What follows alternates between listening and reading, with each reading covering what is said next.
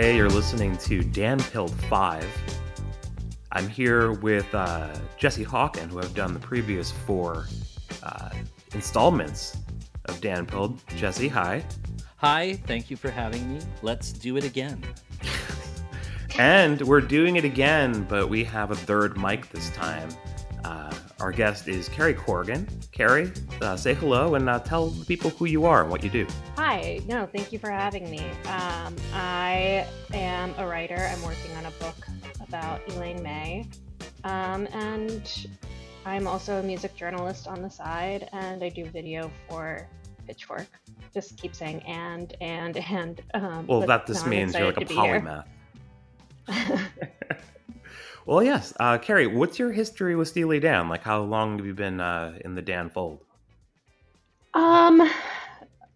So I definitely had some familiarity with like the top level hits, probably since like late high school, early college. But I would say definitely like getting kind of in the wormhole of the Steely Dan universe has been more of like the past like 3 or 4 years.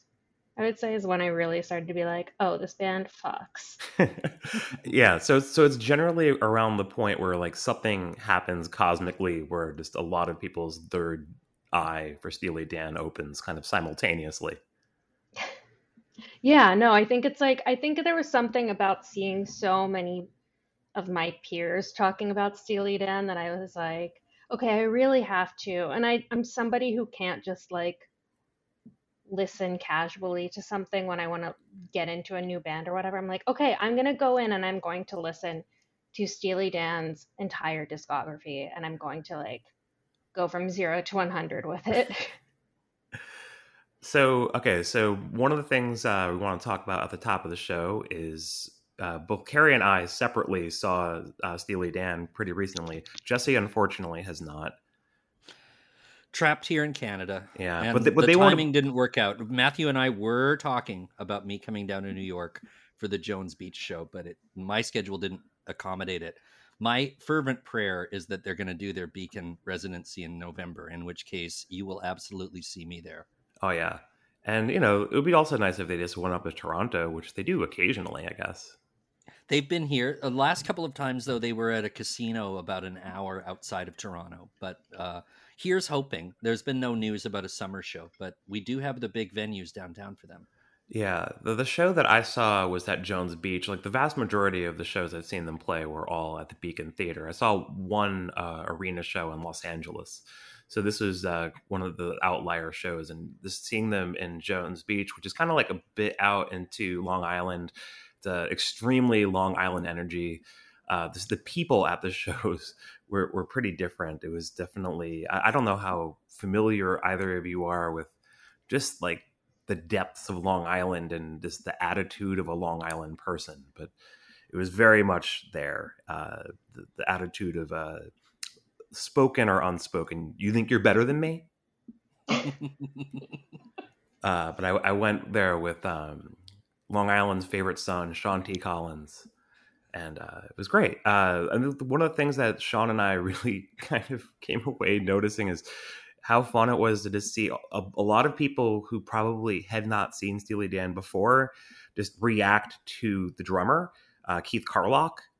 And I think we had seen Keith Carlock play enough times that we just kind of took it for granted. But seeing people have that kind of like kid on YouTube freaks out listening to Phil Collins thing going on was really cool. Yeah.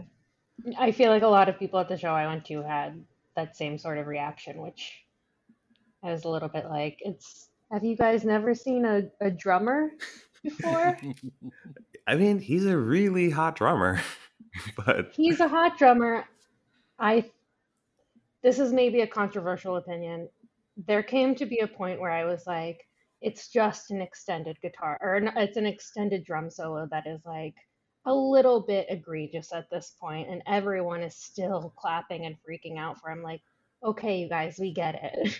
Yeah. So what would that be like? I mean, there's that they really extended Home at Last on this, almost to a point where I was like, well, is this still going? Yeah. But yeah, I think like he really gets that on reel it in the years. But that's like a grand finale song. So if you're gonna do like some really over the top drum soloing, that's a good place to put it, I think. If you're like sending everyone off into the night with a super long drum solo, that I can be more forgiving of. Who do you like playing a drum solo? Because I feel like, generally speaking, I'm not a big drum solo fan. I am not a big drum solo fan either. I think most of the time they strike me as sort of narcissistic. Like there's a little bit of like self-satisfaction in it, and I can't like technically that line of thinking should, if I think that about drum solos, like technically I should just like apply that to any kind of instrument solo. It's just like kind of like full of yourself and pompous and like show offy, but it's, I don't know, it's different when it's, I think it's different to me when it's like a guitar solo or a bass solo where I'm like, you're contributing melodically to this song. I don't know if there's any drum solo or any drummer that I have enjoyed an extended guitar like drum solo from. Yeah, I mean, even Keith Carlock is not doing anything for more than like a minute and a half, 2 minutes. But I think about, every once in a while, I'll think about Led Zeppelin, right? And like how cool it would be to see Led Zeppelin. But then you have to factor in that virtually all of those shows has a 20 to 30 minute drum solo, which is just an unbearable thing to think about. Even if it's John Bonham, it's just like, that's just way too long. Like the band can go hang out, but like everybody else kind of has to stand around. Yeah. At a certain point, you're like, I don't know what to do with this. Yeah. Oh God, I remember seeing Fleetwood Mac. I don't know how long ago it was now.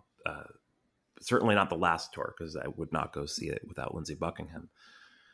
But I remember saying like Mick Fleetwood, does a lot of those solos too. But I was at like this, I think I was at the Prudential Center when I saw this. But I was at this weird angle that I could kind of see behind the stage a bit. And I could see that there is like a second hidden drummer that's playing along with Mick. Which is great. Yeah. But this is kind of seeing like Mick, who's pretty old at this point, just feel his way around the thing while this other guy is like going buck wild. He's probably like 29. Incredible. I feel like, yeah, that's the thing. Like Mick Fleetwood's are kind of fun because he does that. Like there's the one, I think it's in like World Turning, where he comes out from behind the drum kit then and he's like playing bongos or something, and he's just like a madman. And it's like there's some sort of like court gesturiness to it. Yeah, he has a good charisma like, too. Yeah, I'm like, otherwise I'm like, you gotta give me something here. Like I think it's also a thing where the band sort of owes him that gratuitous spotlight because his name is in the name of the band. Yes. Sure. Ultimately, he's the dad of the band, and he must have his dad time. Yeah. I have a question for you guys. What was the crowd like at the show? Was it people of all ages? Was it skewing older? Carrie, you go first. So I've never seen them in New York. I went to see them with my parents at Wolf Trap in Virginia. We are not even from Virginia, but I guess it's like a reasonable drive from where my parents are. But it was extreme suburban energy, and it was like, I would say 75% like boomers. Like there was a point where I lost my dad in the audience, and I was like, oh, this is not a good place to lose like a gray-haired boomer. It's like real needle in the haystack here. Like I'm looking around and there are a bunch of people that could be my dad just from the backs of their heads alone. Real like mom and dad's night out kind of energy. Interesting. Yeah. So relative to the Beacon Theater shows, which I think have a real like too much tuna energy to them.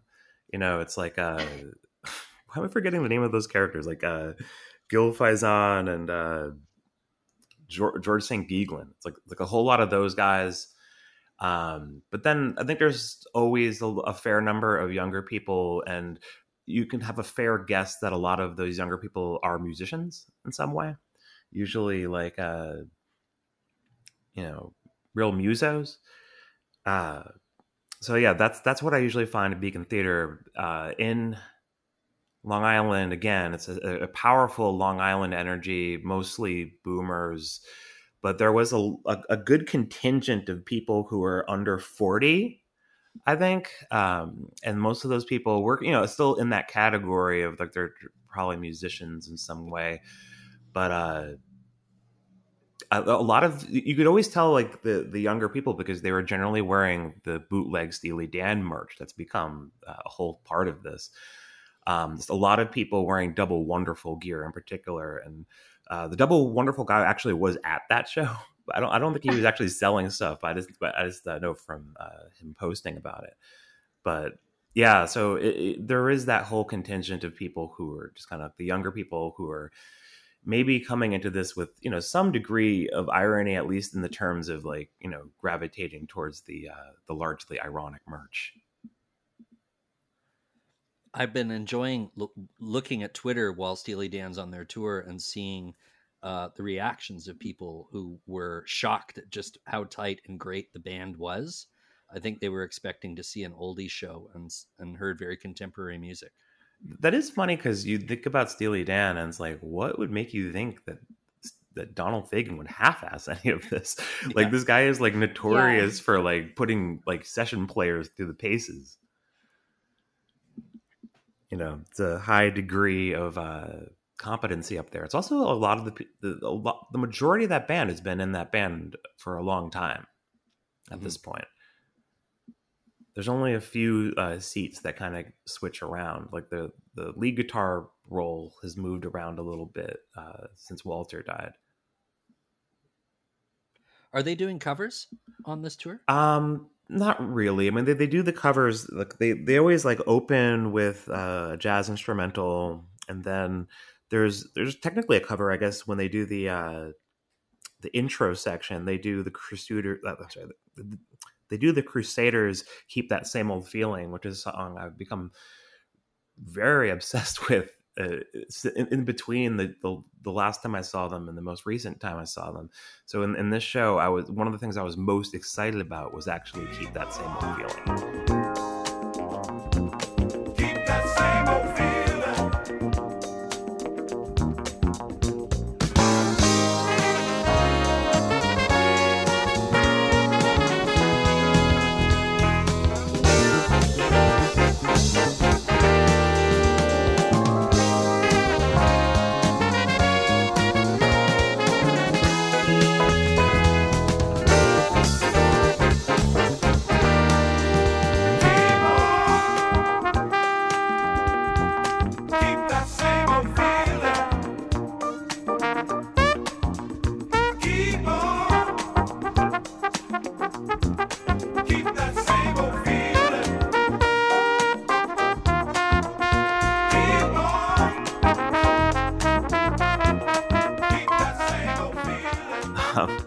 And then they usually play another jazz thing at the outro.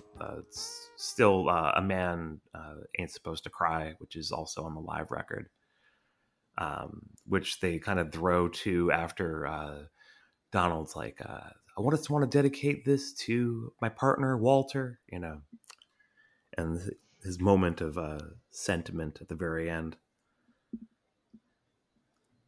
Yeah. Carrie, what were the highlights of the show for you?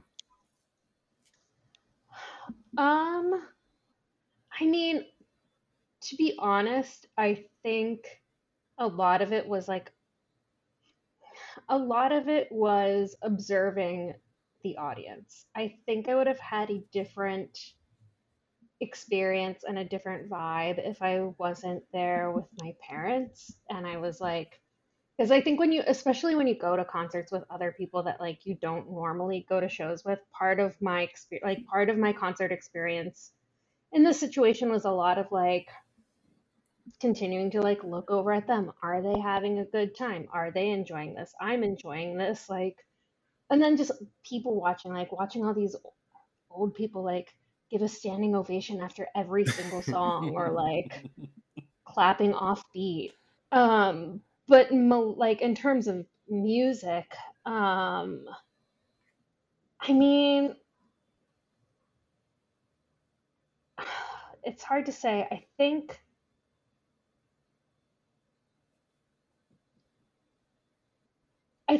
I'd have to say like the way, because again, I've never seen them live before, but the way that they have the backup singers do dirty work in a way that feels more like it's in the style of the oh my God, what the I had it on the tip of my tongue. Um,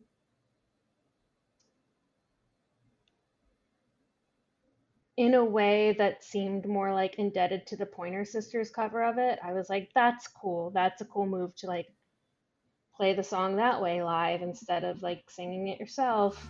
Times are hard, you're afraid to pay the fee, so you find yourself somebody who can do the job for free.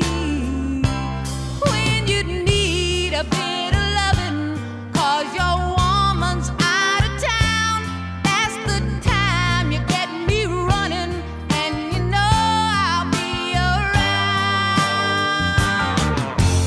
I'm a fool to do your dirty work, oh yeah. I don't wanna do your dirty work no more. I'm a fool to do your dirty work, oh yeah. That was a highlight. And then I don't know. I love Ricky Don't Lose That Number, so seeing them play that, I was like, hell You yeah. got lucky because that's like one of the wild card songs. Yeah. Like my wild card song was Any Major Dude. Oh, I would have lost it. Yeah, I really felt for That's you. one of my I thought faves. of you in that moment because I now associate the song with you. Yeah, I think in some ways you kind of broke that song open for me because I've always really liked that one, but I think I hadn't given as much thought to like what it's actually about, like the lyrical perspective on that one. A good song for to play in June, I guess. Mm-hmm. I'm trying to think, what was the big highlight for me? I mean, any show where they play "Time Out of Mind," that's going to be my favorite part of the show. You know, I love "Time Out of Mind" so much. I mean, I really got into Babylon Sisters in this show, which they hadn't been playing that much for a little while, but has been kind of a regular staple of the 2022 touring. It's a lot of T's I just had to hit. But yeah, I mean, I think that song, like, it almost feels weird to hear that song and it's not in Los Angeles. That song is just so incredibly Los Angeles to me. Did you guys both get Deacon Blues at your shows? No, they haven't been playing that. Oh. They usually only play Deacon Blues in Asia shows, for the most Sad. part. It is weird though that they're withholding with Deacon Blues because it is one of their biggest hits, and I mean, just actually, I did a project recently where I realized I didn't actually know this, that it really was like a very consistent top 20 hit through 1978. I mean, it was a major chart hit in a way that I didn't realize. I mean, it actually kind of outdid Peg in a lot of ways, which I figured was probably. I mean, I remember. I mean, I know I've heard Peg on the radio, but I don't believe I've ever heard Deacon Blues. But I think, you know, we're talking about the late 70s, and I think a 7-minute song is exactly what a DJ wants so they can get a good smoke break in. Mm-hmm. Yeah, I feel like that's something we've lost in our culture as a result of automating all of the DJing. I had said on a previous show that our jazz station in Toronto has been introducing more and more Dan into their playlist. And last week I was just puttering around at home, and then all of a sudden Babylon Sisters came on, and I was like, oh, beautiful. Like I don't think they've played that song very often on the station, but like, I just, I think, I don't know whether it's a aging boomer thing where jazz stations are starting to like finally admit that Steely Dan has sort of a jazz band and it's okay to play Steely Dan on a jazz station now or something. I don't know whether the jazz station would have played Steely Dan in the 70s or in the 80s, but by now they can. Carrie, so I know that you see a lot of shows that are basically like boomer artists. What was was there a discernible difference to these boomers versus the other boomers audiences that you've witnessed? I think it was just like the extreme suburban energy of it all, because like most of those shows that I go to are like in New York. Um, they're like they're more like too much tuna boomers.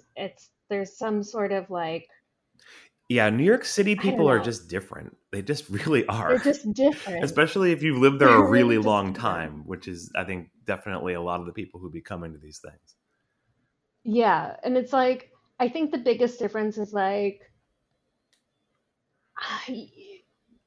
I've noticed that anytime I go to like a more suburban area to a show that has like more of a boomer crowd, they're like overly enthusiastic and they stand up at weird moments in the songs and they like dance along or they clap off beat.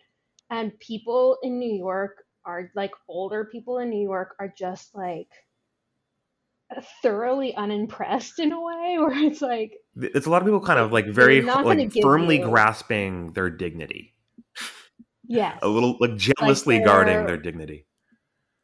they are like hard asses. They're the people who will like be pissy with you if you stand up. And it's like, this is a rock show. What the fuck? Like, stand the Oh, fuck I up. took my mom to see Billy Um, Joel at the Garden a while back, and the people around us were very much like that, like just yelling at people to stop standing up or something. Then yeah, it's the yeah. Garden. Like, it's a rock show at the Garden. People did that to me all the time. Like on like Fleetwood Mac shows or Stevie Nicks shows, especially, where I'd be like, how are you sitting down? Like this, it's Madison Square Garden. This is a rock concert. Stand up. I can see it at the Beacon, any kind of theater. I'm like, it's yes, absolutely. We're all like dignified adults here. We're sitting down and we are clapping politely at the end of every song, and we're maybe standing up and like losing our shit during the encore. Mm-hmm. That happens like at least at this show. Like that was the encore energy was present throughout the entire set. That sounds kind of cool, though. I mean, the audience I I know, was I with loved was it. definitely like not quite as hype. But the major suburban thing that I ran into at this show that I've never experienced before, even having seen other shows at Jones Beach, was like the tailgating was out of control for Steely Dan. Oh, I'm sure. And it was like my friend brought me in. We drove over from where he lives in Long Island, and it was like impossible to park because it's not just the people were like tailgating, but they were taking up like all of the extra parking spaces because they were like that level of Long Island fuck you. Where like no, because I think you're supposed to generally just kind of like be right out of your car, but no, they were setting up tables and like everyone was doing this elaborate tailgating, and it's just a lot of people where even if you had the thought of like, oh, I should actually be like, hey, do you mind? I need to park here. It just wouldn't be worth it. These people, you can't talk to them. You will lose that confrontation no matter what. So Yeah, no, I feel like I don't know. I think was there tailgating in Vienna? There was tailgating. There was tailgating there. I think we probably we maybe missed most of it. Like you could see the evidence that it had happened, but mostly like everyone had started to make their way inside the venue by the time we got there, and part of that was like self-engineered by me, where I was like, we don't have to get there right when doors open. We can miss that chaos and we will be fine. You might have felt differently if Amy Mann actually played these shows as originally I would have promised. felt 100% differently. Like that honestly is like the reason why my parents and I were gonna go to this. Like I'd managed to turn my parents, who are so on Steely Dan, had never really listened to Amy Mann, and in the course of a long car drive back to New York after Christmas, I turned them into like big enough Amy Mann fans that like they saw that she was touring with them, and my mom texted me and she was like, "Oh, you know, this is a really pretty venue. It would be a fun thing to do this summer. I really like her music. Dad likes her music too. What a fun combination." I was like, "Oh my God. Oh my God, my power is too Yeah, strong." you successfully man-pilled your parents. That's amazing. I man-pilled them. And then, of course, like she didn't actually, I don't know, she got booted from the tour. Yeah, it's like every version of that story Such a is just weak. confusing, but I just really hope that they just have the sense to do like to basically do it again later on. Well, and I think also it'd probably be better if they did, because like she was basically, I mean, this tour was supposed to be with Steve Winwood. Like this was supposed to be in 2020, but Right. yeah. So, but I think a show that's like advertised as Dan and Man would go over pretty well, and I think would make a lot of sense. It would. I mean, it's no secret that she loves Steely Dan. The cover that she started doing on her last couple of tours, or not last couple of tours, like her last couple of shows of Brooklyn is awesome. And I don't know, like, have you guys ever heard the Till Tuesday cover of Dirty Work? No. No.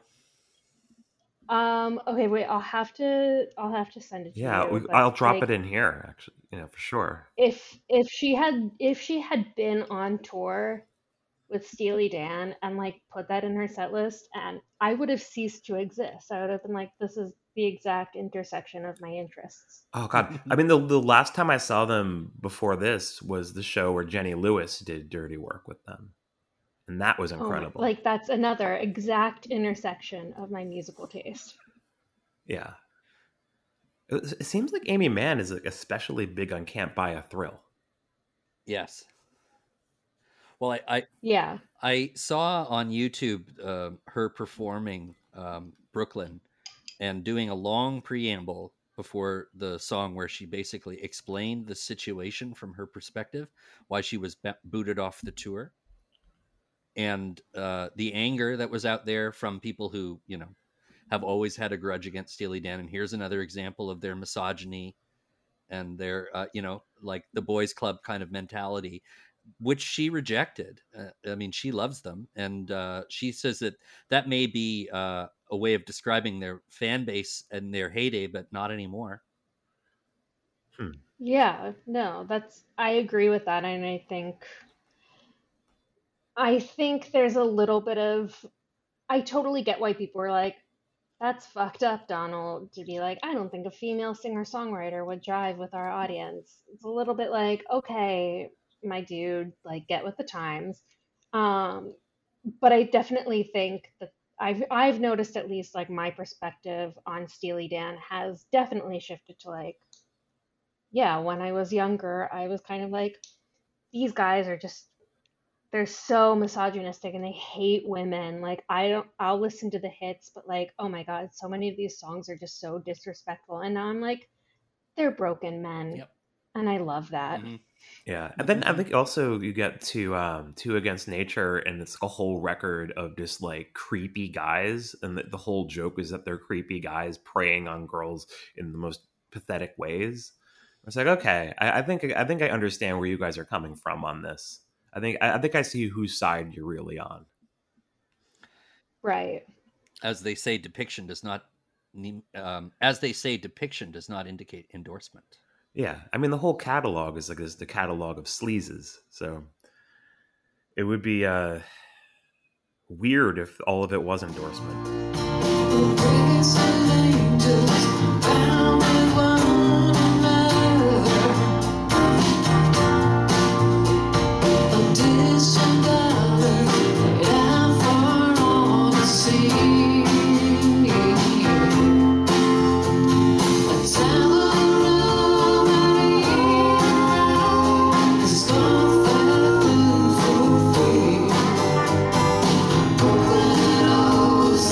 Charmer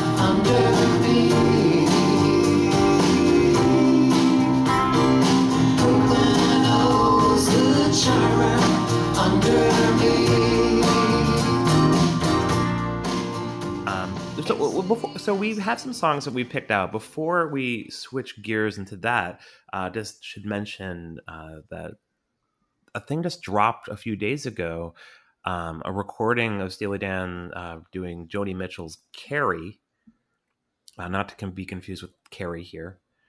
And that was meant to be on this tribute album. It was recorded in 2001. It didn't come out for a long time, like the actual tribute record. It came out in 2007, but the song was not included, and I'm not really sure exactly how this leaked finally.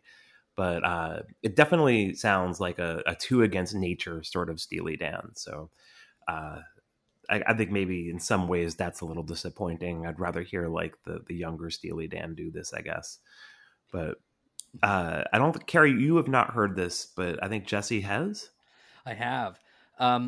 It's I was really hoping that it was a contemporary thing, that Steely Dan loved Joni Mitchell in 1974 and did a version of Carrie with the original unit. There don't seem to be too many tapes like that lying around, old Steely Dan sort of demos and covers and things. When I smashed that play button, it was Two Against Nature era Steely Dan. It was like, okay, fine.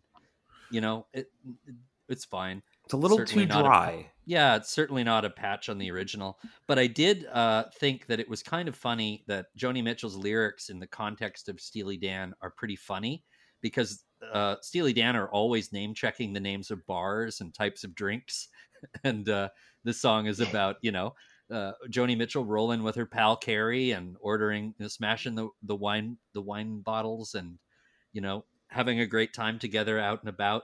And I appreciated it on that level, because it sort of sounded almost like Fagan had written the lyrics when I listened to it this way.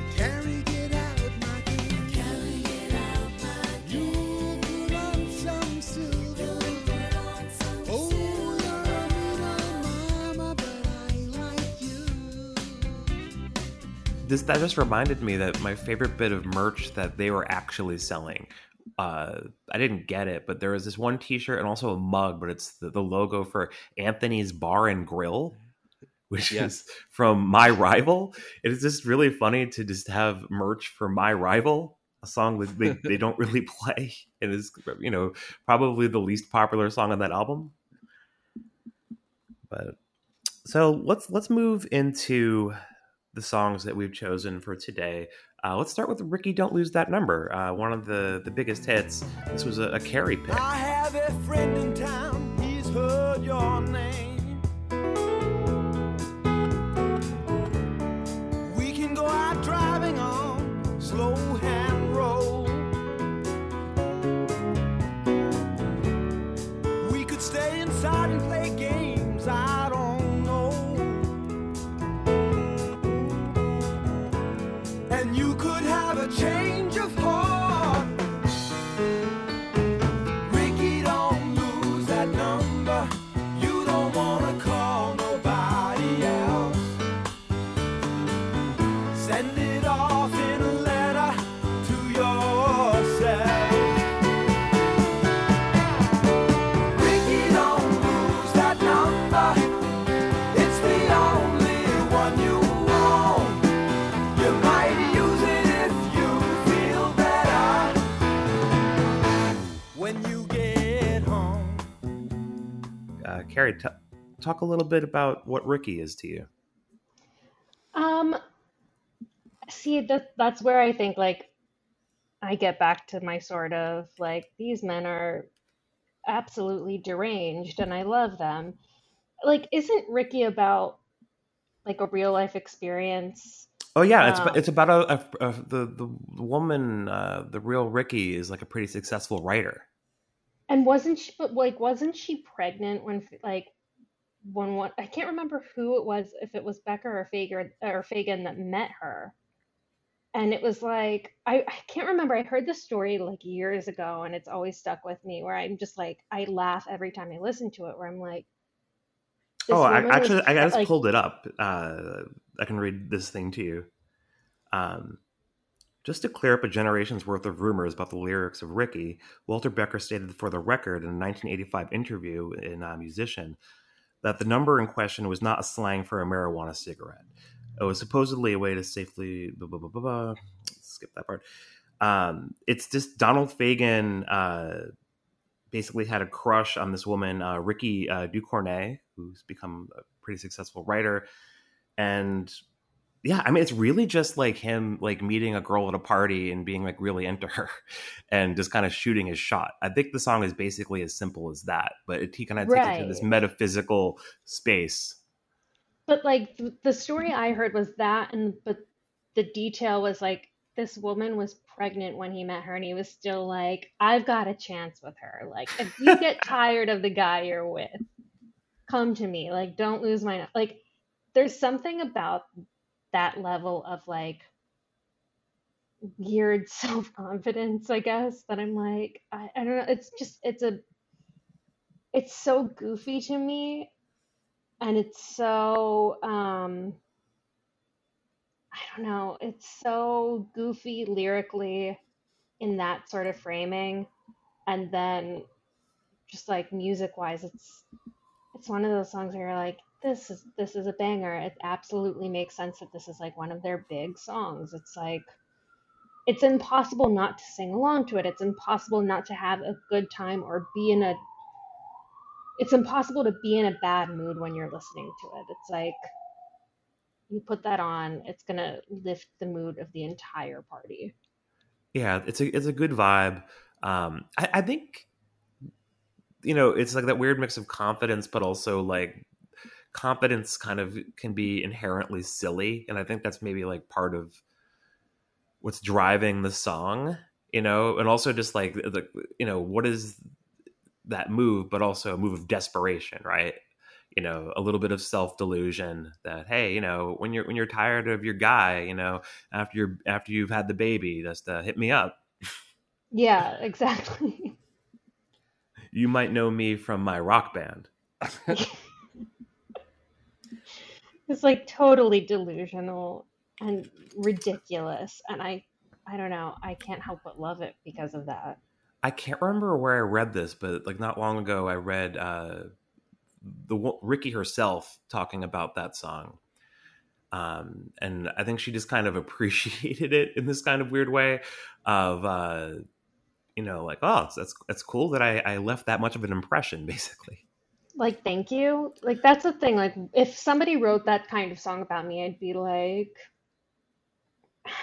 I, in any other situation, I would be like, this is incredibly weird. This is chaotic. I should probably get a restraining order or something. In this situation, I'd be like, I guess, thank you. I guess I'm complimented. Can you imagine being Ricky's kid? Like, like knowing that, oh, cool, like, I don't know. It's just, it's chaotic to me. It's very early to mid 70s. It's extremely early. It's like, that's the thing. That's the thing that I latch onto. It's like a time machine in a song where it's like, okay, cool. That's the vibe where it's like not a big deal at all to hit on a pregnant woman. And also to just be like, hey man, when this guy you know, gives up on you, just say, hey, you know, yeah, there is that weird energy to like these kind of social interactions in the 70s that this feels sort of alien from the perspective of now. It's not like people wouldn't do this. It's just like I think every bit of how people would frame it in their heads would just be totally different. Yeah. I think people had, I think in the 70s, there was probably a more go with the flow sort of energy where it was, I don't want to say it was like people were disrespectful of boundaries, but people didn't think that boundaries were like solid lines. Like everything was a dotted line. Everything was like, well, this isn't like a marriage isn't a binding contract, or like it's okay if I cross this line because it's a dotted line. And now I think people would probably be like, I don't know if this is acceptable behavior. It probably makes her uncomfortable, and I have to consider that and put other people's needs before my own and my own thoughts and feelings. Like, I guess is maybe the vibe. From a slightly different perspective, that there was some ambiguity at the time whether or not this song was about a man or a woman. With the name Ricky, I mean, they made sure that we all understand that it's about a woman, and that's probably the story. But I think that gay listeners also picked up on the ambiguity of this song and the non-judgmental thing about it. You can interpret the lyrics in a homosexual way, and the singer Tom Robinson in the UK did a cover version of this song where he made it explicit that it was about a man trying to seduce another man. And the lyrics can be interpreted. I mean, you know, if you look at lines like, you tell yourself you're not my kind, but you don't even know your mind, and you could have a change of heart. That gay listeners would listen to the song, and the song was ambiguous enough that it was identifiable. But this song is generous enough in the way that it's written that you can look at it from a male or female perspective, I think. And from either perspective, you don't even know your mind is a great line. Really terrible thing to say to someone, especially when you're trying to flirt. Yeah. Let's move. Let's stay in. I think we have no choice but to stay in the 70s, but a different kind of extreme 70s energy. Let's move to Glamour Profession. That's my claim to fame. Jive Miguel, he's in from Bogota. Meet me at midnight at Mr. Chow. Szechuan dumpling. Now that the deal has been done, I'm the one. It's a glamour profession. I'm the one. Glamour concession. Local boy, spend a quarter just to shine the silver bowl. Living hard will take its toll. Illegal fun under the sun, boy.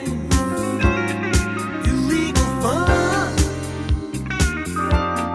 under the sun, boy. I know this is a big favorite of both of you. This is a Carrie pick as well. We kind of let Carrie take the wheel on a lot of this since we've already done several hours of Dan Pilled without her. So, Carrie, what is Glamour Profession to you? Glamour Profession to me is like 100% albums stopped being good when they stopped being made by people who were on mountains of coke. Like the coke energy of this song is incredible.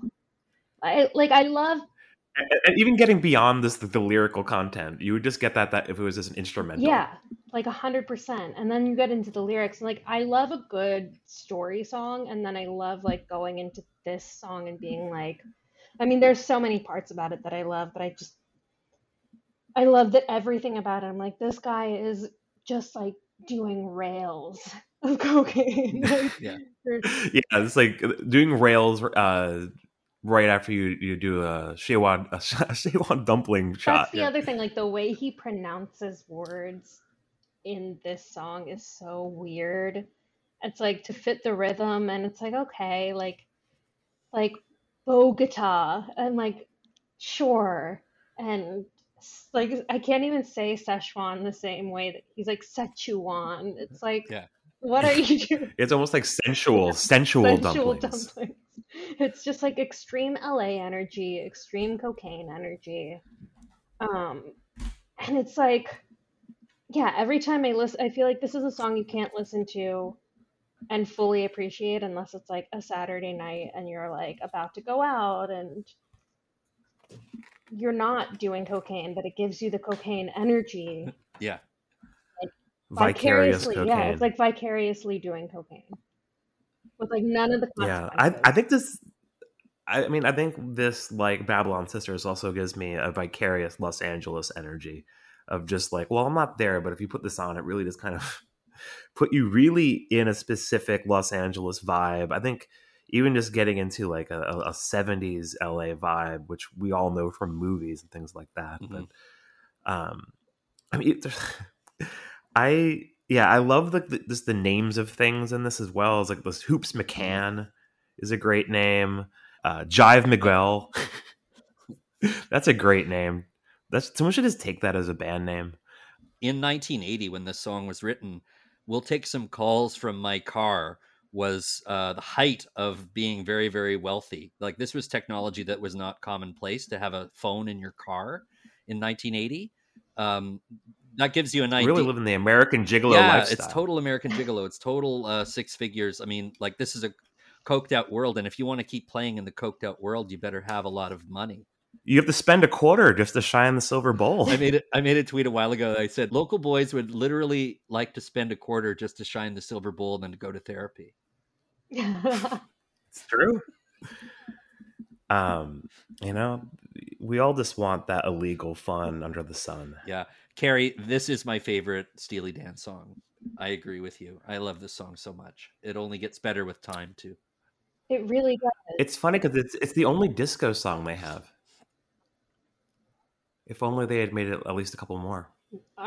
Seriously, I mean, there's something also about it that's like, it's big summer energy. Just like the endless night energy of it all makes me think it's like a summer bop. Anything like disco and like this night just goes on and on forever. I'm like, put it on a summer playlist. All right, let's bring it back to the other side of the country. Let's do Brooklyn. Brooklyn owes the charmer under me.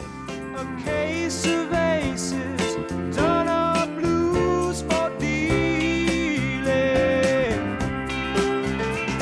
A piece of island cooling in the sea. The whole of time we gain or lose, and power enough to choose.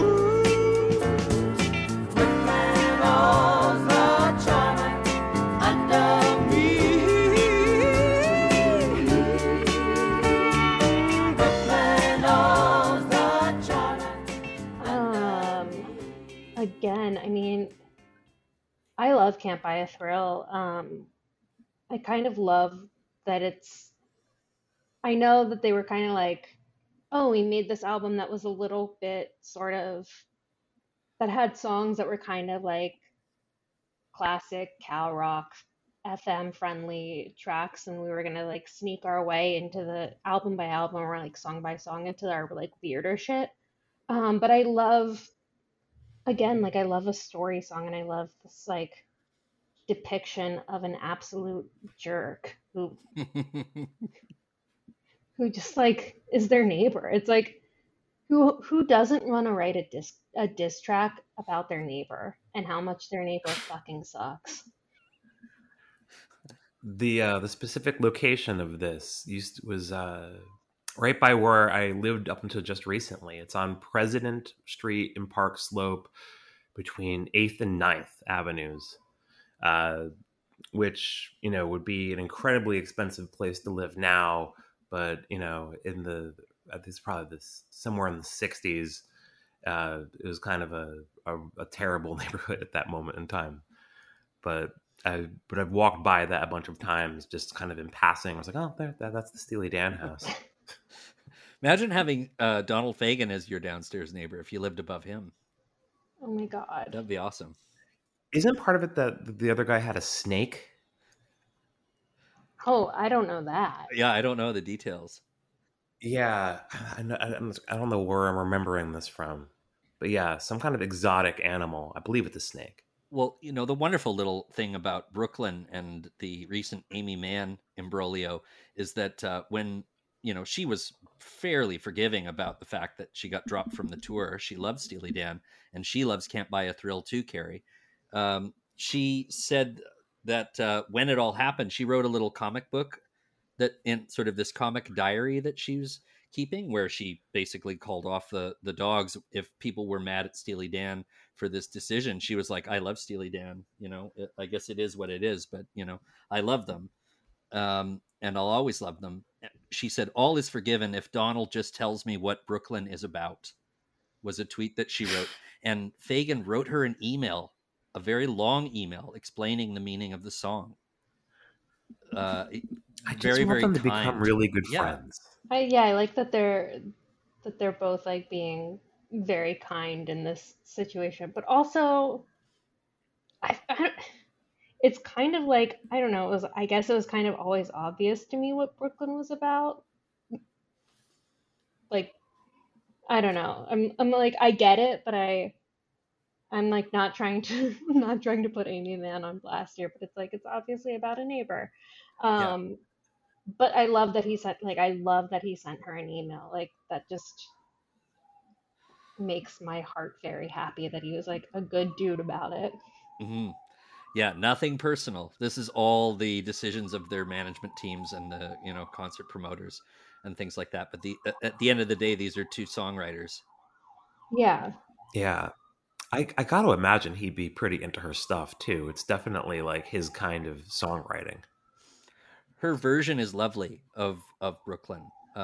In this video that I watched, she did a long preamble where she explained the whole controversy and then launched into a very good version of this song.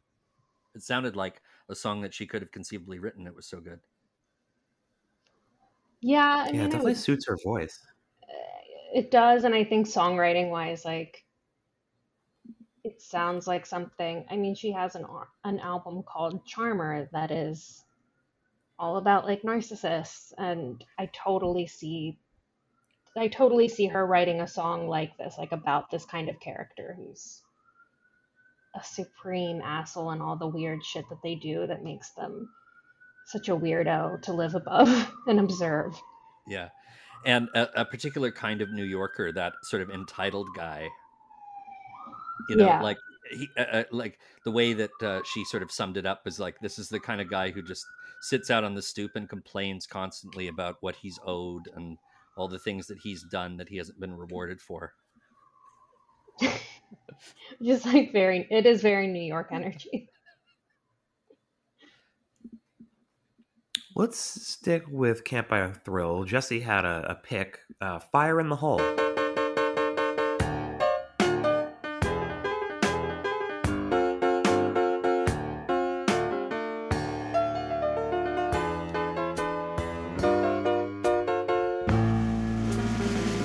I decline to walk the line. They tell me that I'm lazy. Worldly wise, I realize that everybody's crazy. A woman's voice reminds me to serve and not to speak. Am I myself or just another freak? You know there's fire in the hole and nothing left to burn. I'd love to run out now. There's no way left to turn, no.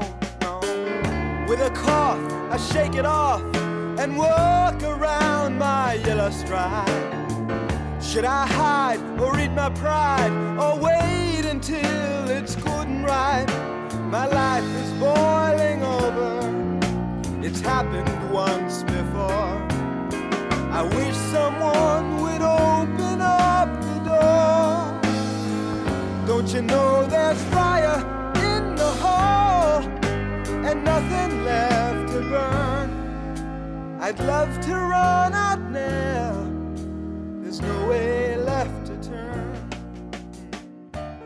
Jesse, tell me about Fire in the Hole. Fire in the Hole was a song that really got to me when I was little, because I had parents that loved Steely Dan and listened to it. I heard Steely Dan all the time in my 70s childhood, and this was the song that really got its claws into me.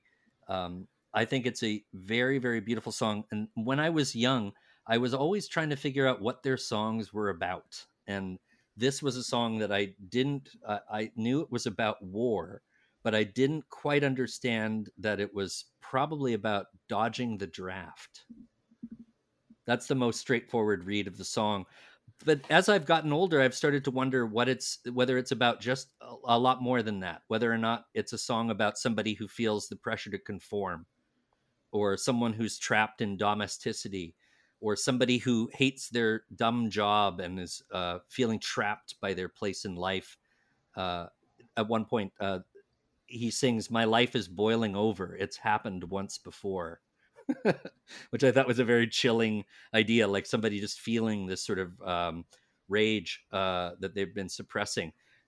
But I think that the song is beautifully constructed, and it has one of my very favorite piano solos in music.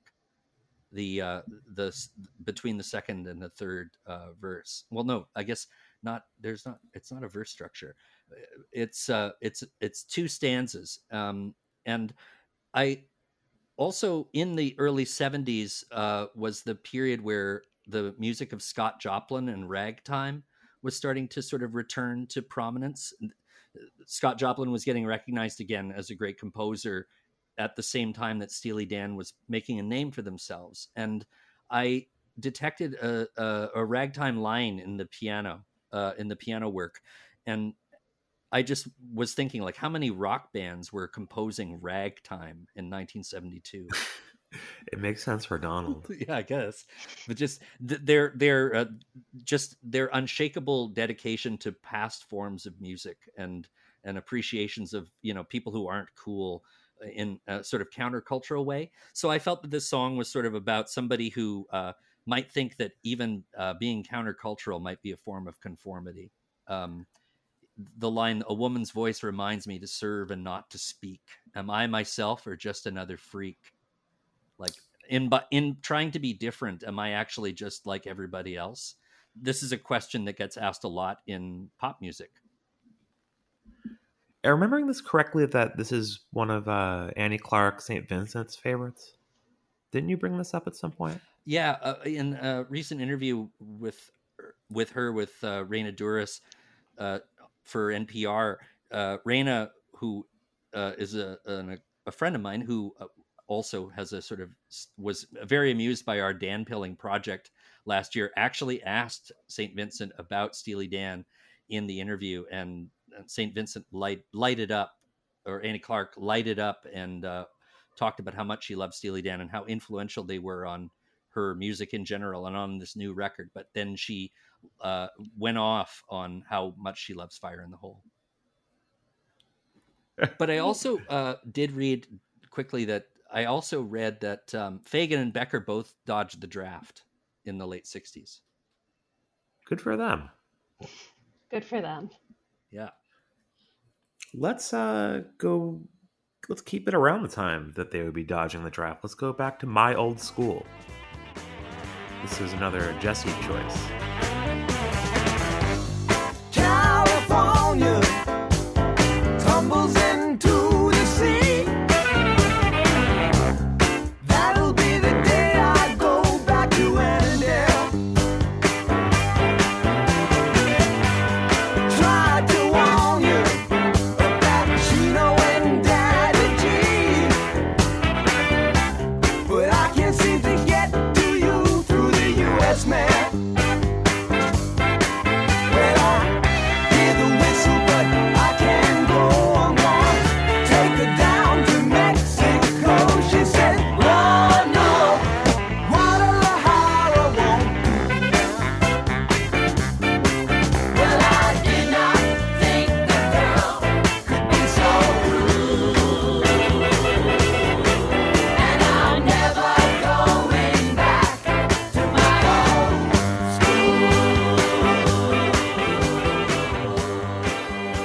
Talked about My Old School a little bit before too, but I can't remember what the hell we said about it. We've been talking around it a little bit, like we mentioned, the G. Gordon Liddy reference in the lyrics. I can say from seeing the show recently, it occurred to me that it's kind of funny that the last two songs they play in the show are My Old School and A Reel in the Years, which is like, okay, we did all these songs and now let's talk about college. Several of the songs that we're talking about in this episode are very autobiographical, actually. My Old School. Yeah, we really are going there with the selections that we've come up with sort of arbitrarily. My Old School is Donald and Walter settling a score from their days at Bard College. I mean, this is what they did on their second record, right? Like, let's go, let's settle some scores. At Bard, where they were unhappily surrounded by all the, people that they resented, they, along with their girlfriends, were arrested in a 4 a.m. pot raid on a party at Bard that was orchestrated by the ambitious district attorney G. Gordon Liddy. And I read that Fagan and Becker, along with their friends and their girlfriends, let me say that again. I read that Fagan and Becker, along with their friends, had their long hair cut short by the cops in jail. And Fagan's girlfriend found herself locked up with some sex workers in the jail, and she apparently came from money, and her father was very upset about what happened. Fagan and Becker made bail, but Fagan's girlfriend, whose name was Dorothy White, who painted the album cover for Countdown to Ecstasy, remained in jail until her father came to get her. And that explains the lyric, it was still September when your daddy was quite surprised to find you with the working girls in the county jail. So this is like very, very detailed. And he also sings at the end, California will tumble into the sea. That'll be the day that I head back to Annandale. It's like completely finished with that town. It's a great song. And it's the song that they finish the show most of the time with, isn't it? Or yeah, it's usually either the end of the main set or sometimes they'll play it as the encore. These days, it's usually the last song of the main set, and Reelin' is the encore. There are a few Steely Dan songs that I'll listen to like 3 or 4 times in a row sometimes, and this is one of them. Oh, I mean, it's such a good banger, Yeah. This also has like a sunny energy to it that a lot of the other songs don't have. Mm-hmm. Even if it's like a song that's full of resentment, it's kind of a good time vibe. It's a bit Chicago-y too, I think. Oh, like the band Chicago, Yeah. yeah. Yeah, certainly the use of horns in it leans more in their direction. There's a funny video on the internet of a Moscow band doing a cover of this song, and so I was looking to see what other songs by Steely Dan they do, and almost their entire lineup is all Chicago songs, actually. I mean, there are certain songs of theirs in their early work that I can kind of see how, and it's mostly the stuff that I think that like was on Can't Buy a Thrill that the radio people wanted, or the label people were like, you have to have something more conventional on here. Mhm. But in like their first 2 albums, I kind of see the like Chicago comparison. And but I'm also kind of like, how much of it was them? How much of it was the label being like, we've got to do something here. Not on this song though, but like in general. Yeah, well, when they did Can't Buy a Thrill, they were under some pressure from ABC Records to put something commercial on it. Right, right. I guess they were like, Chicago influence it is. I mean, God, of all the successful bands of that time that they could reasonably emulate, that probably had to be one of a very short list. Yeah. A thing I noticed the other day, there was like this yacht rock review show that was at Pier 17 here in New York City, which is, I haven't actually been to it, but it's a fairly large venue. But this cover band could headline a show there. And My Old School is their Steely Dan song in their set list. It's an interesting choice. Yeah. Not sure if I would go with that one if you're going for the like yacht rock angle. I would have gone for Peg. Yeah. But I think Peg's probably harder to play. Yeah, there's that. I feel like my old school, you kind of dumbed down a little bit. I mean, not to like just imply that these musicians suck or something. I'm sure they're quite good, but you know what I'm saying? It's like, I think some of the more yacht type songs they have are the more like Asia era, Asia gaucho stuff, which I think would probably be among the hardest stuff to play. Mm-hmm. I'm sort of a means to an end. Like, I don't quite think that Steely Dan is exactly yacht rock, but the end justifies the means in the sense that it introduced the band to another generation and removed all the sort of the cultural baggage of the way that previous generations thought of Steely Dan. But when I think of yacht rock, I think more of Kenny Loggins and Michael Yeah, McDonald. they play Heart to Heart by Kenny Loggins, which is another weird choice. I mean, I can tell you some of the songs they're playing. They do She's Gone by Hall & Oates, Escape, the Pina Colada song, Somebody's Baby by Jackson Browne, Africa, Dancing Queen, Don't Bring Me Down by ELO, One of These Nights by the Eagles. What? This is kind of like a miscellaneous kind of like oldies. This is, that there's no yacht rock through line. No.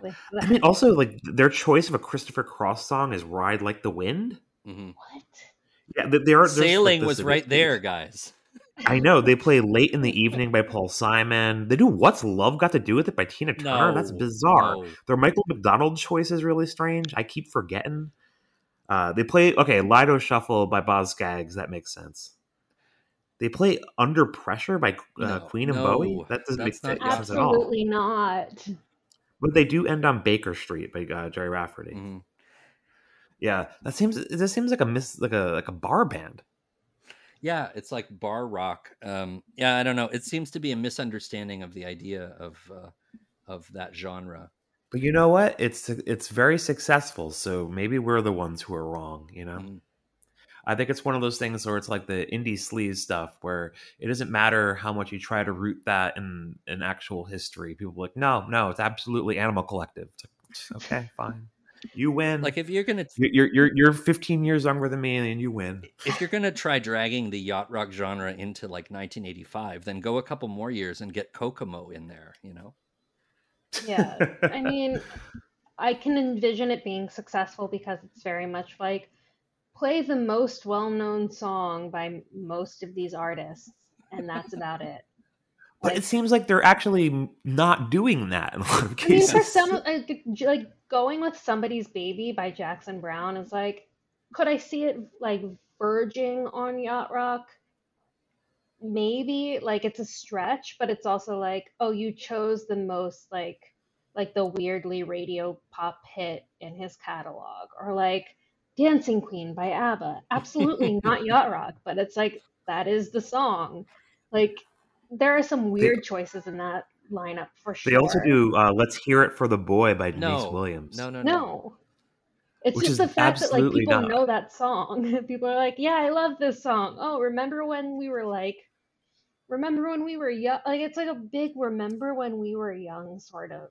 Yeah, like just call it. I think totally the audience 80s. for this is people who are younger than me. Call it totally 80s and be done with it. You don't have to call it yacht rock. Yeah. This is a sidebar on Let's Hear It for the Boy. That song was a big hit when I was, I think, probably 4 years old, maybe 5. And my interpretation of that song was it was just like a song about how great little boys are. Like me, a little boy like me. Amazing. But that's a better sentiment than the actual sentiment of the song, which is having the lowest possible bar for your boyfriend to clear.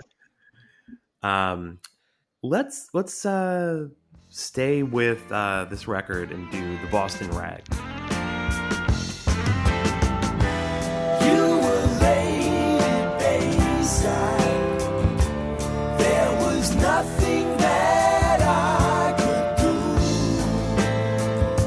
So I pointed my car down 7th Avenue.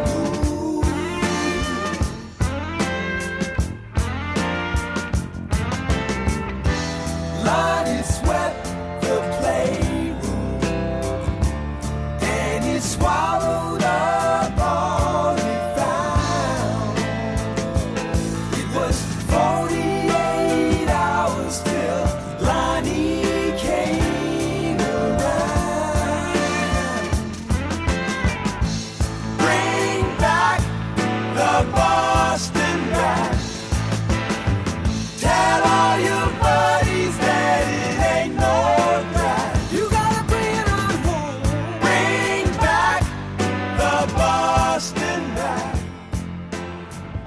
Jesse's wanted to do for a very long time. Yet another autobiographical song.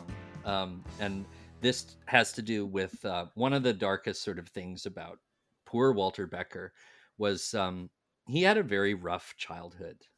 I want to read you something that Fagan wrote in his statement upon the death of Walter Becker. Fagan said, "Walter had a very rough childhood. I'll spare you the details. He was cynical about human nature, including his own, and hysterically funny. Like a lot of kids from fractured families, he had the knack of creative mimicry, reading people's hidden psychology and transforming what he saw into bubbly, incisive art." And this song is set in 1965, and we can presume that it's from the perspective of a teenaged Walter Becker who grew up in Bayside, Queens. And Lonnie was the kingpin in this song, and he refers to Lady Bayside. And Lonnie swallowed all the pills and it was in a coma for 2 days. So that's what the song is about. That's really what it's all about. But I detect this being a song about a young man in a drug-fueled crisis. That he was trapped in a rough situation where the narrator Lonnie and the narrator's girlfriend and Lady Bayside is Walter's reference apparently to ladies with attitude that came from Bayside in New York City. Walter Becker said that you could compare it to calling somebody Lady Knightsbridge, just like a woman, like a sort of mean woman or a sort of a mean person being given sort of aristocracy, sarcastic aristocracy. And this is a quote from Walter Becker. He said, they asked him in Melody Maker in 1976 about the phrase Lady Bayside in the song. And he said, "There's a community called Bayside where I culled numerous members from my first rock and roll band. And Bayside had a particular character to the community, which ranged from politically rabidly conservative to absolute congenital mind damage among its young citizens. So the young women growing up in this community had a particular kind of character." So this is a very grim song, I think, about a real tragedy. Somebody's overdosed due to their overzealousness with partying and being in a coma, basically. And the author turns to his girlfriend for help, but she's of no use. Like it's a desperate sort of situation that is conveyed in very few lines to me. Like it's not a very verbose song, but you get this sort of idea of somebody in turmoil and somebody who's going to have to right this ship. And there's a certain dark drama to the music there too. Mm-hmm. Yeah, it's pretty heavy. He says, they sing, "Any news was good news and the feeling was bad at home. I was out of my mind and you were on the phone." Like, I don't know. It just really paints a picture in a very, very, with very limited words. And then I think that the irony of the Boston rag that they refer to, I'll go back to how I mentioned earlier that there's sort of a minor ragtime influence on Fire in the Hole. And in the ragtime tradition, there were all these songs that were named like the Maple Leaf Rag, the Pineapple Rag, the Magnetic Rag. And so this is the Boston Rag. This is a grim story that's being told in a sort of a hearkening back to happier times, a longing for things to be okay. That's the emotional feeling that I got from this song. I love this song. And when I Dan-pilled myself again in my 30s, this was one of the prime motivators, the prime movers of my new interest in Steely Dan. I think the song is really, really something else. Okay, let's move over to the Royal Scam and talk about Green Earrings. Greek medallion sparkles when you smile. Sorry, angel, I get hungry like a child. Green earrings, I remember the rings of rare design. I remember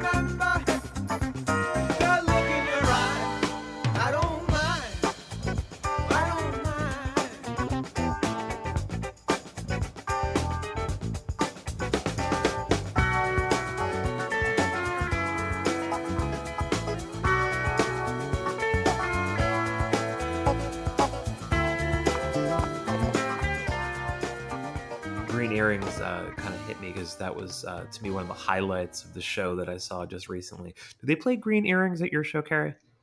I don't think. Like, I don't remember it being played. Yeah, it's one of the variable songs. So Because I also know they definitely like cut ours short, I think because there's like a curfew at the Wolf Trap. Like, I remember looking at the set list and being like, huh, they skipped.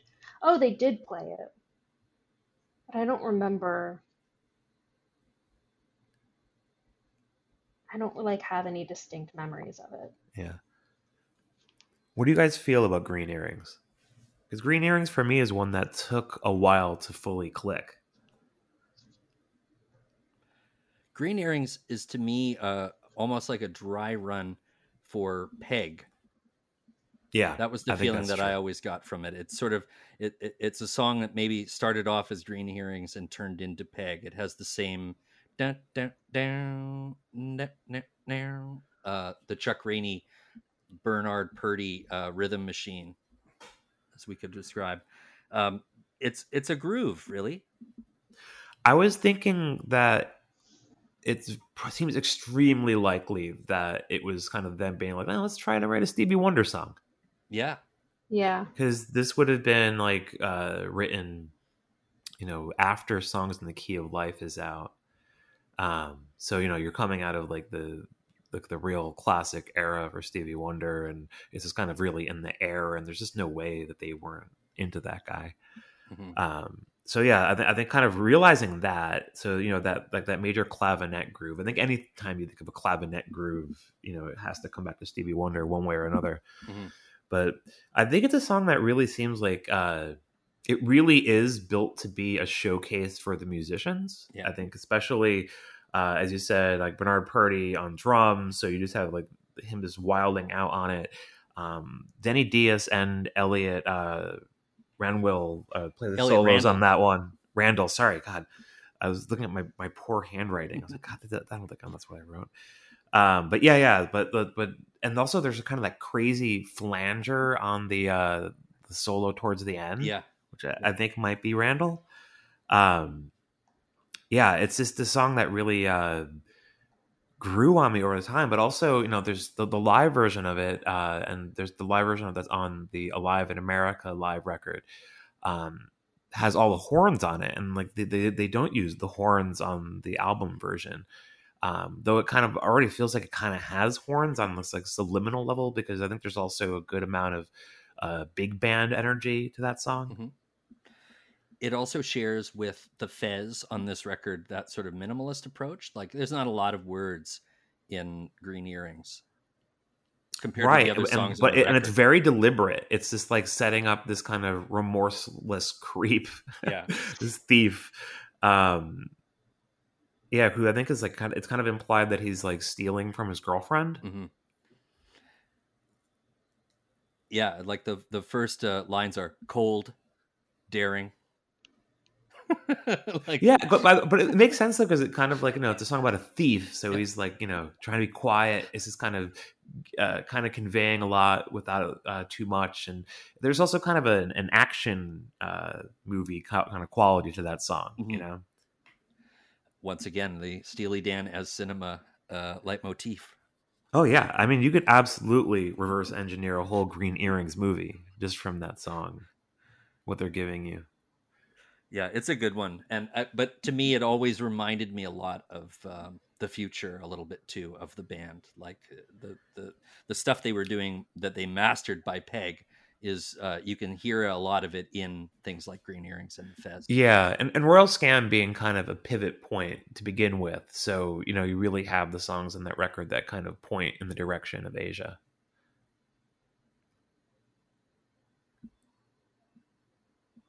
Do we have anything more on Green Earrings, or should we move ahead? I'm good. Okay. So let's wrap it up with Deacon Blues. One of the greatest. I think both Carrie and I independently were like, we have to do Deacon Blues. Deacon Blues is one that I've in the recent past it's really become like one of the core obsessions, and It was for a long time. I think actually the first time Jesse and I talked about Deacon Blues, it was before that obsession really kicked in. Mhm. And I mean, I own two pieces of bootleg merch that are Deacon Blues themed, both very prominently displaying the line "Drink Scotch whiskey all night long and die behind the wheel," which to me is, I think, it's just one of the funniest lines in So funny. any song. It is such an incredibly bold and crazy thing to say, and just to make that the hook of your song. Learn to work the saxophone. I play just what I feel. Drink Scotch whiskey all night long and die behind the wheel. They got a name for the winners in the world. I want a name when I lose. They call Alabama the Crimson Tide. Call me Deacon Blues.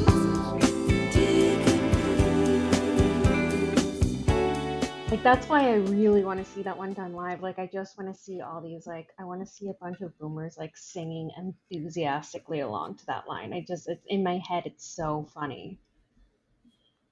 God, there's so many funny lines in that song. There's lines that kind of like stay in your head without, like, they'll just lose context. But you're just like, learn to work the saxophone. I'll just play just what I feel. Yeah, it's a wonderful song. I am always looking for any opportunity on Twitter to make a drink Scotch whiskey all night long and die behind the wheel reference. Like I had that meme with the guy driving and he's taking the turn off the highway really fast. I'll have and so the direction will say drink Scotch whiskey and die behind the wheel, and then I'll write me underneath the car.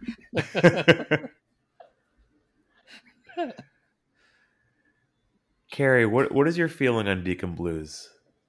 I mean, I think the thing that attracted me to it so much at first was just like how funny that drink Scotch whiskey all night long lyric was, and I kept like playing it over and over again, and then I kind of latched on to this song is just incredibly, I don't know if it's like, it's incredibly dark in a way that's like, oh, another song about a broken man and like a complete fucking loser who's like, I'm gonna ditch my life in the suburbs and I'm gonna become a saxophone star.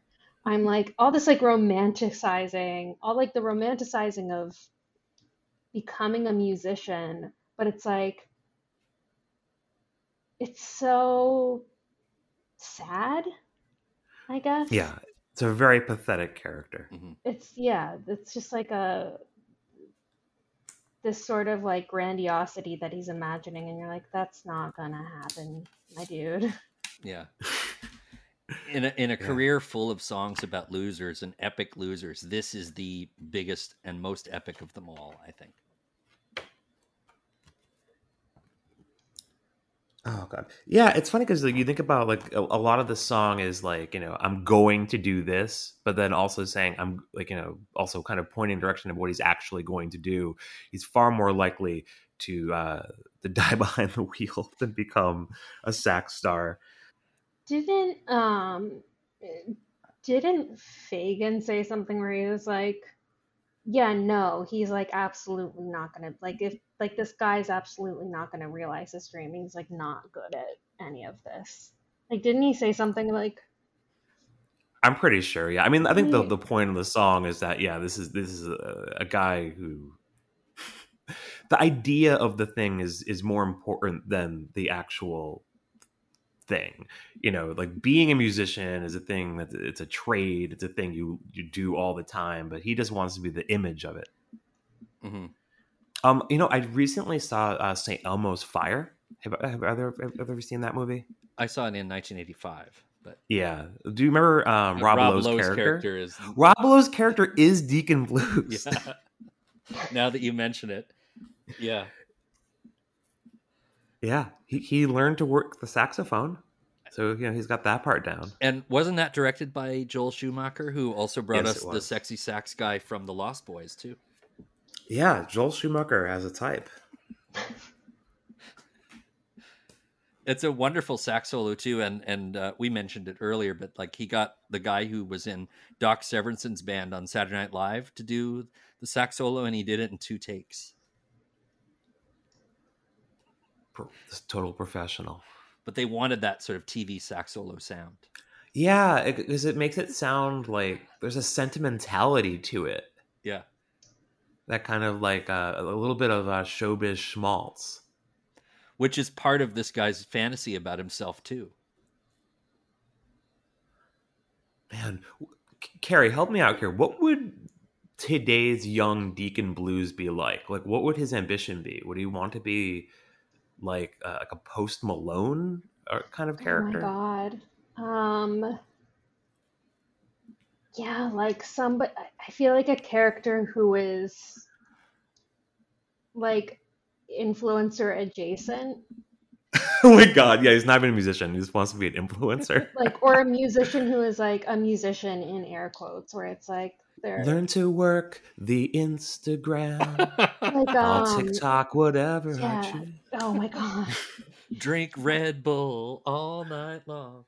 Drink espresso man. martinis all night long. Yeah. Yeah, it would be somebody like what is his name? Like Like the Paul brothers. no. Like I want to be one of those guys. Oh my god. Ugh. The Call me Logan Paul. that rapper who Jack Harlow. He'd be like Jack Oh. Harlow, who is like technically a musician, but is like just pure vibes. Yeah. Like I could not tell you a single Jack Harlow song, but I know his vibe. Yeah. He's famous, but he's not really particularly talented. Like I think that's what young people increasingly disturbingly are aspiring to. Like they're not romanticizing the actual profession, they're like romanticizing the fame associated with it. Yeah. I mean, people who America has a long love affair with quirked up white boys. Mm-hmm. And or From Elvis to Jack Harlow. famous for being famous, as I Yeah. like to say. Oh God, influencer Deacon Blues. Just dark. Man, I hope we haven't like accidentally brought something wish into this the thing world. into the world just by saying it. Oh man. But yeah, I think a lot of the dream of Deacon Blues, I think some of the poignancy is even in like 1977. It's a dated kind of fantasy. I mean, this guy wants to be like Charlie Parker or something. Mm-hmm. It's also a very moving song. It's very emotional. Do you guys ever look at the Dan Vault on YouTube, that YouTube channel?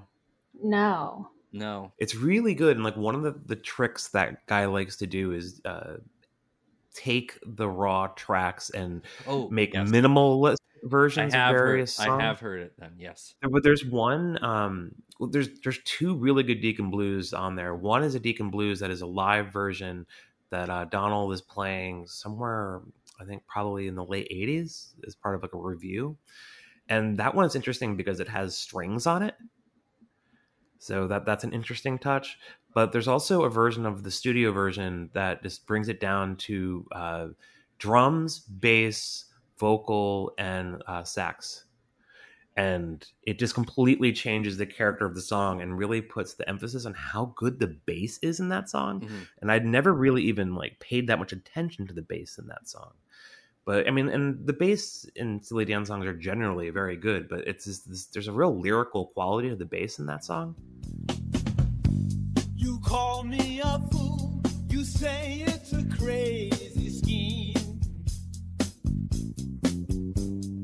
This one's for real, I already bought the dream. So useless to ask me why. Throw a kiss and say goodbye. I'll make it this time. I'm ready to cross that fine line. Learn to work the saxophone.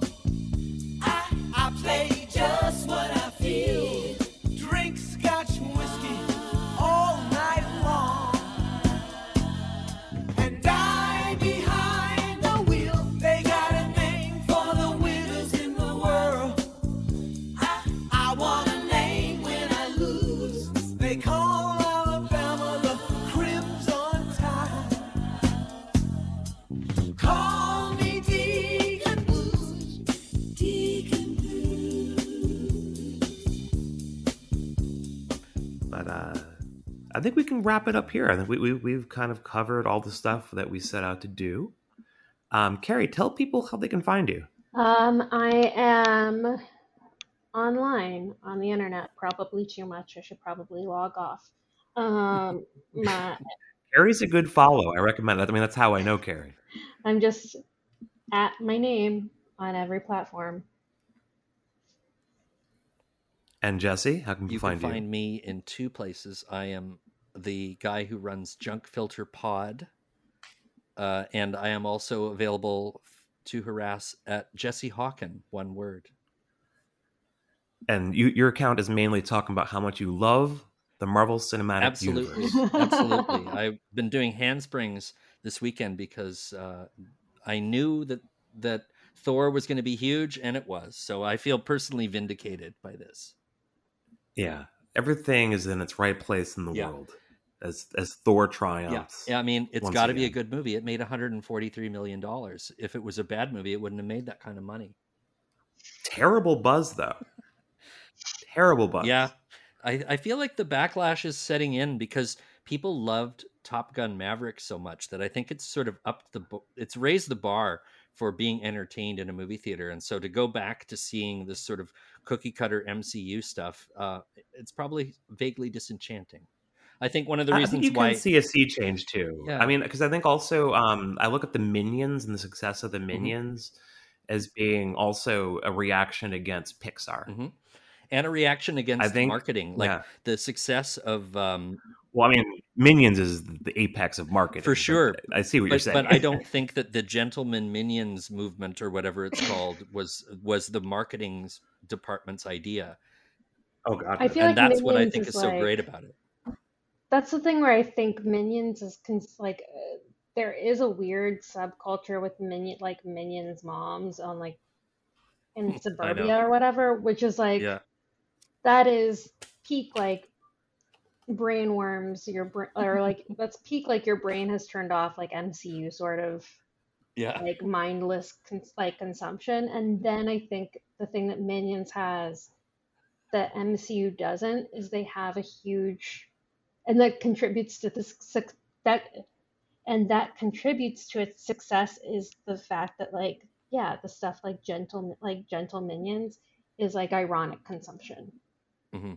No one's going Yeah. to see a Marvel movie ironically or for the I think bit. also Minions is Yeah. it kind of stands against the fandom stuff that's become so central all this because no one really cares about Minions. They like Minions as this vehicle for expressing themselves, or you're watching like Minions and the humor I think is very kind of like a newspaper comic strip energy. But and it also kind of like leans towards like, oh, these idiots, it's just so different from anything that Disney and Pixar has been trying to put out, which they aim for this likability, or we're trying to make the world better through our content, whereas Minions is just pure, just like, here's some trash. Yeah. But I think if you kind of look at it, maybe what we're seeing between like Top Gun and Minions, there's something else that was really Everything big Everywhere that All was, at Once too. Yeah, to me that really just feels very Marvel Universe though. True. To be honest. Yeah. But I think there is this pull towards like an old fashioned kind of entertainment. Maybe not even entirely as a reaction against something, but so much as like wanting this other thing that's been kind of like not as present. I also think that one of the reasons why these things like Top Gun and Minions are doing so well and overperforming, that's the most important thing, is that people haven't been able to get out and do stuff for like 2 years. These are all teenagers who were children, more like children when this thing started. So this is a chance to sort of get out there and make your own sort of entertainment. And Top Gun is striking chords with people because it's an actual piece of cinema, like beyond whatever its agenda is. These things are striking chords, and I think that the entertainment on the installment plan process of Marvel is going to have to try and figure out how to change their wicked ways, because that formula may not work anymore in this post-pandemic universe now with Disney Plus available too. Yeah. Well, this is a taste of what you can get on Jesse's show. Yes. Just dropping movie knowledge, movie magic, movie knowledge. Carrie, I introduced a screening of Ishtar in Toronto. I thought you'd be happy to hear that. I am thrilled to hear that. I will cape for Ishtar any day. Glad to know you are a fellow Ishtar fan. Yeah. I've never actually seen Ishtar. I really It should. It is so good. It is so good. It is a trip. Yeah. I'm glad you feel that way writing a book about Elaine May. No, I love Ishtar. I will defend Ishtar until it kills me, and it might. Yeah. And before we go, also should mention, just keep an eye on things. Carrie's book will be with us someday, years from now. I don't know. I don't think it seems like a sore topic to be like where you are with it. No, but, I mean, it's coming. Just keep your eyes up there when the pre-order drops. Get on that. Yeah, fall 2023. If we still are allowed to like sell books in 2023. I'll buy it when it goes on sale. That is a promise. But only on sale in Canada. Yes, only published in Canada. Yeah. All right, thank you guys. And eventually we'll do a DANPILLED 6. What? And DANPILLED 7? Is that still on the table? I think we just keep going, right? Thank you for having me back on again. Of course. Thank you. All right, thanks guys.